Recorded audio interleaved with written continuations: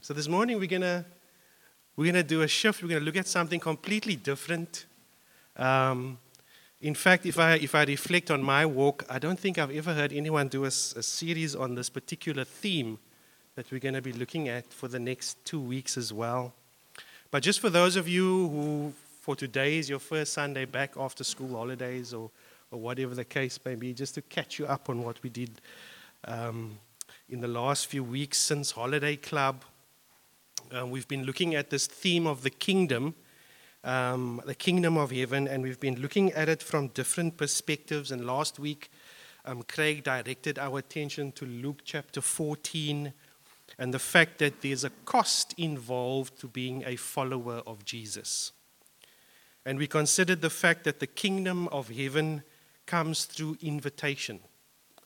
It's not something that gets forced on us. We actually have a decision to make about whether or not we want to be part of the kingdom. And so we can, in fact, we can choose to be one of the elect. And then there's also the fact that Craig raised that along with this freedom of choice comes the understanding that there's this cost attached to being a follower of Jesus. You know, being a follower of Jesus and being part of the kingdom means actually having to relinquish my control. And submitting my control to God's control, because, and this was something that struck me about what Craig mentioned last week, he said, when I get my way, people suffer, but when God gets his way, people prosper. So that was last week. But this week and for the next 2 weeks, we're going to be looking at a theme that exists in Scripture, relates very strongly to the kingdom, but I think it relates more so to our mission as citizens and ambassadors of the kingdom of heaven. And it's an aspect that relates very strongly to the places, to the spaces that people live in, and that's cities. Now, when we go to the dictionary to define, just taking a step back again, what kingdom is, it speaks about a clearly defined piece of land or a region that has borders, that usually has a monarch who rules over it, usually like a king or a queen will rule over a kingdom. And so the dictionary defines it as that, a country, state, or territory ruled by a king or a queen. But we know that when we think about how Jesus defines what kingdom is, it's nothing like that. And I'm not going to rehash that again, but we have a sense that the kingdom that Jesus describes for us and invites us into is nothing like the kind of kingdom that we experience in the way that it is described there. Now, I don't know about you, but usually when we think of a kingdom, we invariably, like that definition, we relate it to a place. So when we think about, for example, the British Kingdom, it conjures up images for us of the lands that the British have conquered, have colonized, and have subjugated. And so when I imagine in my mind what the fullness of the kingdom looks like when Jesus returns and establishes it in all of its fullness, I often imagine that in terms of a place. I need to have something to anchor my thought and this idea in, and invariably it turns out to be something like that. Heaven. And so heaven usually looks like a city when we think about it in our minds and when we entertain that thought and allow that to go. It seems that with this idea of the kingdom being now and not yet, we see some of it now but not in its fullness. I think when we think about that and the way Jesus describes it for us, we wrestle with this spiritual image of a place versus the physical reality that we find ourselves in now as we are seated here. Now, when I think of this and I allow my mind to wander, I don't know if you guys do this, there are a number of questions that come to my mind when I think about what it's going to be like when Jesus actually comes. And there are some questions that I ponder on, like, will we still rely on technology when he comes? Will we still drive cars? And one of the other questions that I have brings us to what we'll be meditating on. When Jesus comes again and he redeems everything that has been lost in the fall, then what's going to happen to cities? Are we still going to have cities? Because physical cities, in the way that we understand it, they are like containers that hold the majority of the world's population. And now we know cities, when we think about cities, they've got lots of issues. Cape Town is no exception. I wonder, will Jesus do away with cities and return these spaces to a beautiful garden again, the way that it was in the beginning? I wonder about that. But cities, when we think about them, seem to have this allure about them as places that have the potential to change our lives. However, one of the biggest issues in our modern times today is the move of millions of people from the places that they once called home into these spaces that we call cities. And many people are unfortunately forced to do that, whether they want to or not. As I was doing some reading, I found that the United Nations Refugee Agency estimates that in the last few years alone, more than 100 million people have been forced to flee wars, conflicts, persecution, and other things. And in Africa alone, the number of people who have been forced to flee stands at roughly 38 million people. That's a lot of people.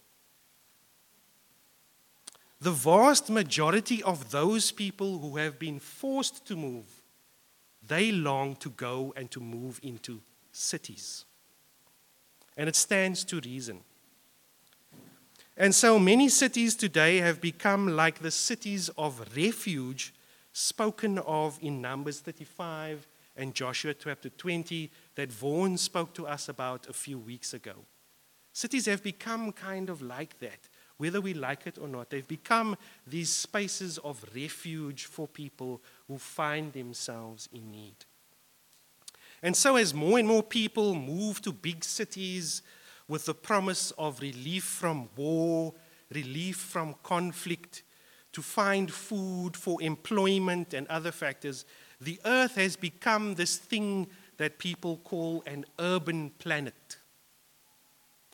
Cities seem to be growing everywhere. And currently, more than half of the world's people already live in cities. And it's estimated by the year 2050, 2 out of every 3 people who live on the planet will be living in a city. That's 66% of the planet's population. People are going to be living in cities. And so in that time, rural life will be a distant memory of the past. I can't fathom that so many people will be living in spaces called cities. Now that has a sobering implication also on the environment, as we know. You know, cities consume vast amounts of food, energy, materials. A city leaves a thing called an ecological footprint, and it is estimated that the land usually that a city consumes needs a space that is usually 200 times bigger than the city itself to support the city with the need for food, crops, and other things. And then we like to live in spaces that are rich in biodiversity, and when we do that, there is this altering of the environment in dramatic ways for the animals and the plants that live around us. For us here in Cape Town, I think one of the ones that we are familiar with is the leopard toad, and how this little toad is facing extinction because people like to move into those kinds of areas. And then, of course, there's just the tons of concrete that we use, and the concrete stores heat, and so cities are warmer at night and hotter by day. And of course, we know there's a lot of noise. Pinelands is nice and quiet, but there's lots of noise in cities, and then there's the light pollution, and paved roads and rooftops prevent water from settling into the soil, and this leads to the kind of flooding that we saw in the last few weeks. And there's also polluted runoff that runs into rivers and streams. So there are lots of negatives that are attached to life in cities, but it's not all doom and gloom. You know, cities are also attractive places to live because of their success. Because also when you put a lot of people in one place, you can improve efficiency. You use a lot less energy per person than people who live in rural areas. An efficient public transport system, when it works, makes a big difference to just our ability to move and get around.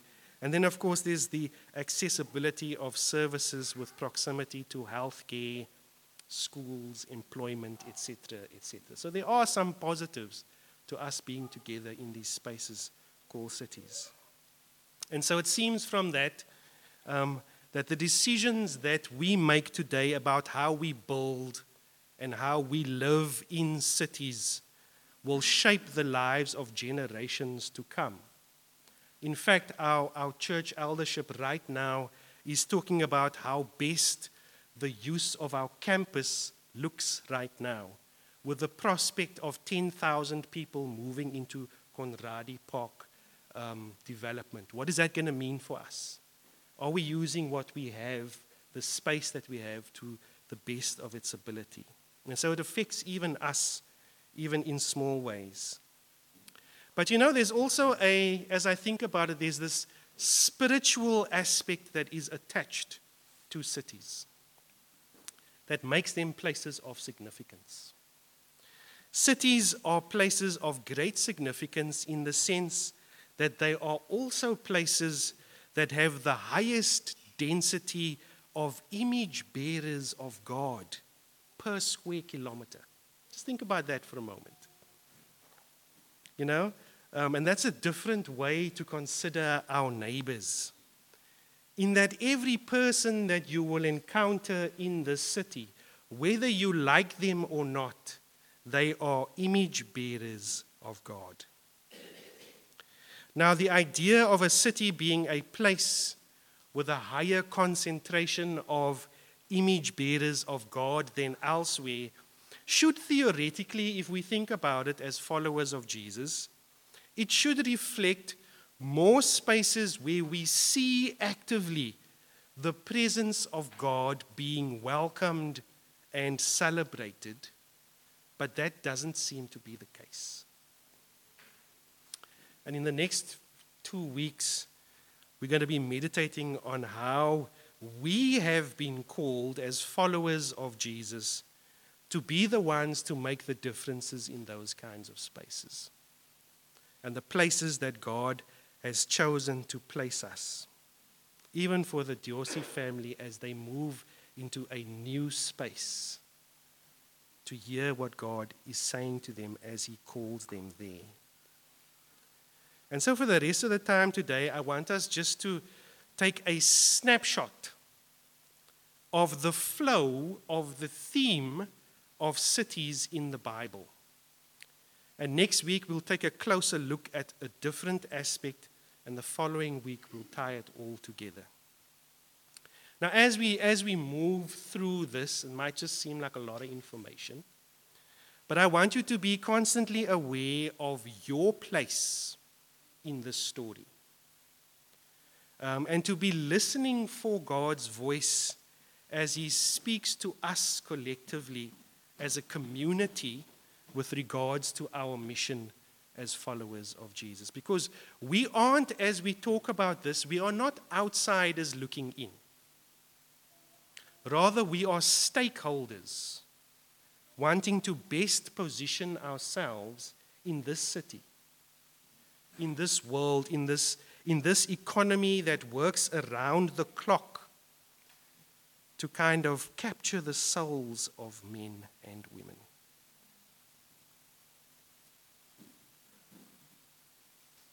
Just take a moment to read that. Do you recognize that paragraph? Have you seen it before? I think many of us have seen those words before or read them before. It says it was the best of times, it was the worst of times, it was the age of wisdom, it was the age of foolishness. It was the epoch of belief, it was the epoch of incredulity, it was the season of light, it was the season of darkness, it was the spring of hope, it was the winter of despair. We had everything before us, we had nothing before us. We were all going direct to heaven, we were all going direct the other way. So those lines, they are the opening paragraph of this very famous book. In fact, it's one of the best-selling novels of all times called A Tale of Two Cities. It was written in 1859 by this guy called Charles Dickens. And it is a story, if you took the time to read the book, it is a story of family relationships and betrayal during the time of the French Revolution. So the book relates and is set in London and Paris before and during the French Revolution. But the emphasis on it is family relationships and betrayal in it. Now, in many ways, when I think of the story of the Bible, it's like this story of two cities in a sense. It is a story of the flow of the best of times and the worst of times. And how through all of that, God is walking with us, working in us, through us, to an end. Now for us, we can actually view our story as the story of the spirit of the empire of man. I think I said it a while back. It is the story of the spirit of the empire of man versus the spirit of the kingdom of heaven. And the story for us as we start reading through Scripture, it begins in a garden. And our story is a story that has many twists as we start to think about and introduce this theme of cities. But at the start, it's as if the spirit of the empire of man enters into this beautiful garden. And immediately after Adam and Eve, as we know, they are exiled from this beautiful garden, and they have these two sons in Cain and Abel. And Cain, as we know, he kills his brother Abel, and then the Bible says he went from the presence of the Lord. And then we read there in Genesis chapter 4 that he and his wife, they have a child named Enoch. And then we are told that Cain built a city. And this is the first time in the Bible that a city is mentioned. And up until this point, life was lived in a beautiful garden that met all of man's and woman's needs. But here now, a different context is introduced in the place of a city. And then it says the Lord had put a mark on Cain to provide safety for him, but he didn't trust in God's security. And so he built a city of his own to create his own security. It was a city in which he intended for God to just stay out. It was this space that Cain built and created for himself that he didn't want God in. And next week we'll look at what that meant practically. And after this, the story of the city starts to gain momentum, and we start moving away from this idea of a garden. And in Genesis 11, the Bible tells us that the people who were supposed to be spreading out throughout the earth, they get to the plains of Shinar and they settle there, and they begin to build another city, and then a tower. And this tower that they built was a tower that would take them up to God, and driven by their desire to make a name for themselves, they established this place. And this is a tenet of the spirit of the empire of man. And this is the spirit of the city of man, which says, I don't need God, and I don't need God's glory. I'll make my own glory. Our story continues, and we are later introduced into another city that is established. And it's the city on a hill. And it's the city called Jerusalem, a place where God is now welcome, where Yahweh comes and he tabernacles with his people. But as we trace the story of the city of God on earth, we begin to see again emerging another ugly side of the story. And this city where God had come down to dwell there amongst his people, there in the temple, this city again becomes contaminated. And the people of Jerusalem, as we know, they do terrible things. And of course, the worst thing that they do is when God himself comes and presences himself amongst them, they put him to death. He is rejected and he is crucified. And again we see the statement emerge that God is not welcome here. So there's a sense in which the spirit of the empire of man that had emerged in Babylon, that had emerged in Sodom and in Gomorrah, believes that it is welcome even in the holy city of Jerusalem itself. And then as the story continues in the New Testament, the earthly city of Jerusalem seems to fade from the picture again as the body of Christ begins to grow. But over and over again in the New Testament, we are introduced to the idea of a new Jerusalem.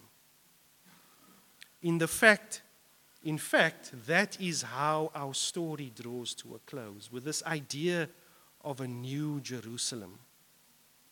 And in Revelation 21, when John writes that he sees a new heaven and a new earth come down, he says this, he says, I saw the holy city, the new Jerusalem, coming down out of heaven from God.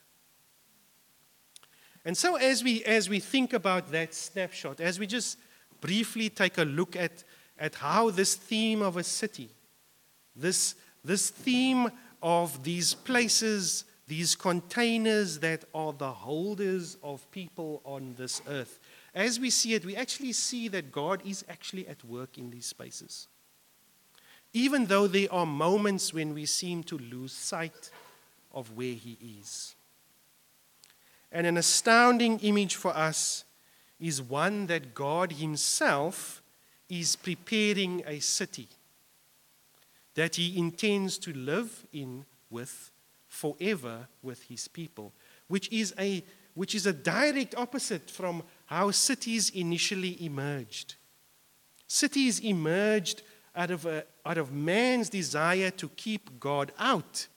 But what God does is he redeems those spaces into spaces where he himself is at the center of those places. And this is the city, I think, that you and I imagine when we think about the images of the fullness of the kingdom of heaven. And this is the city that we all long to live in forever. And this new city that John describes for us there is a reflection of the heart of God. In the same way that the city that we live in, Cape Town, is a reflection of what is in our hearts. A city, if we are honest with ourselves, that is segregated along the lines of economics. A city that requires a lot of work. A city that still struggles with segregation between races. A city that struggles with issues of electricity, of sanitation, of transport, of housing, of schools, of hospitals, employment, and more. And we aren't the only ones. Our city is not the only ones. There are cities across the globe that struggle and wrestle with the issues that we do. And so the question, I think, as we move through this short series, the question that we want to wrestle is, how can we, being ambassadors of God, be used by God to bring shalom into the spaces where He has placed us? How can we be best used in our city? How do we bring the spirit of the kingdom of heaven into spaces where the spirit of the empire of man governs and keeps God out? How do we respond to the brokenness that exists within our city, when our city is like a magnifying glass that again reveals what is in our hearts?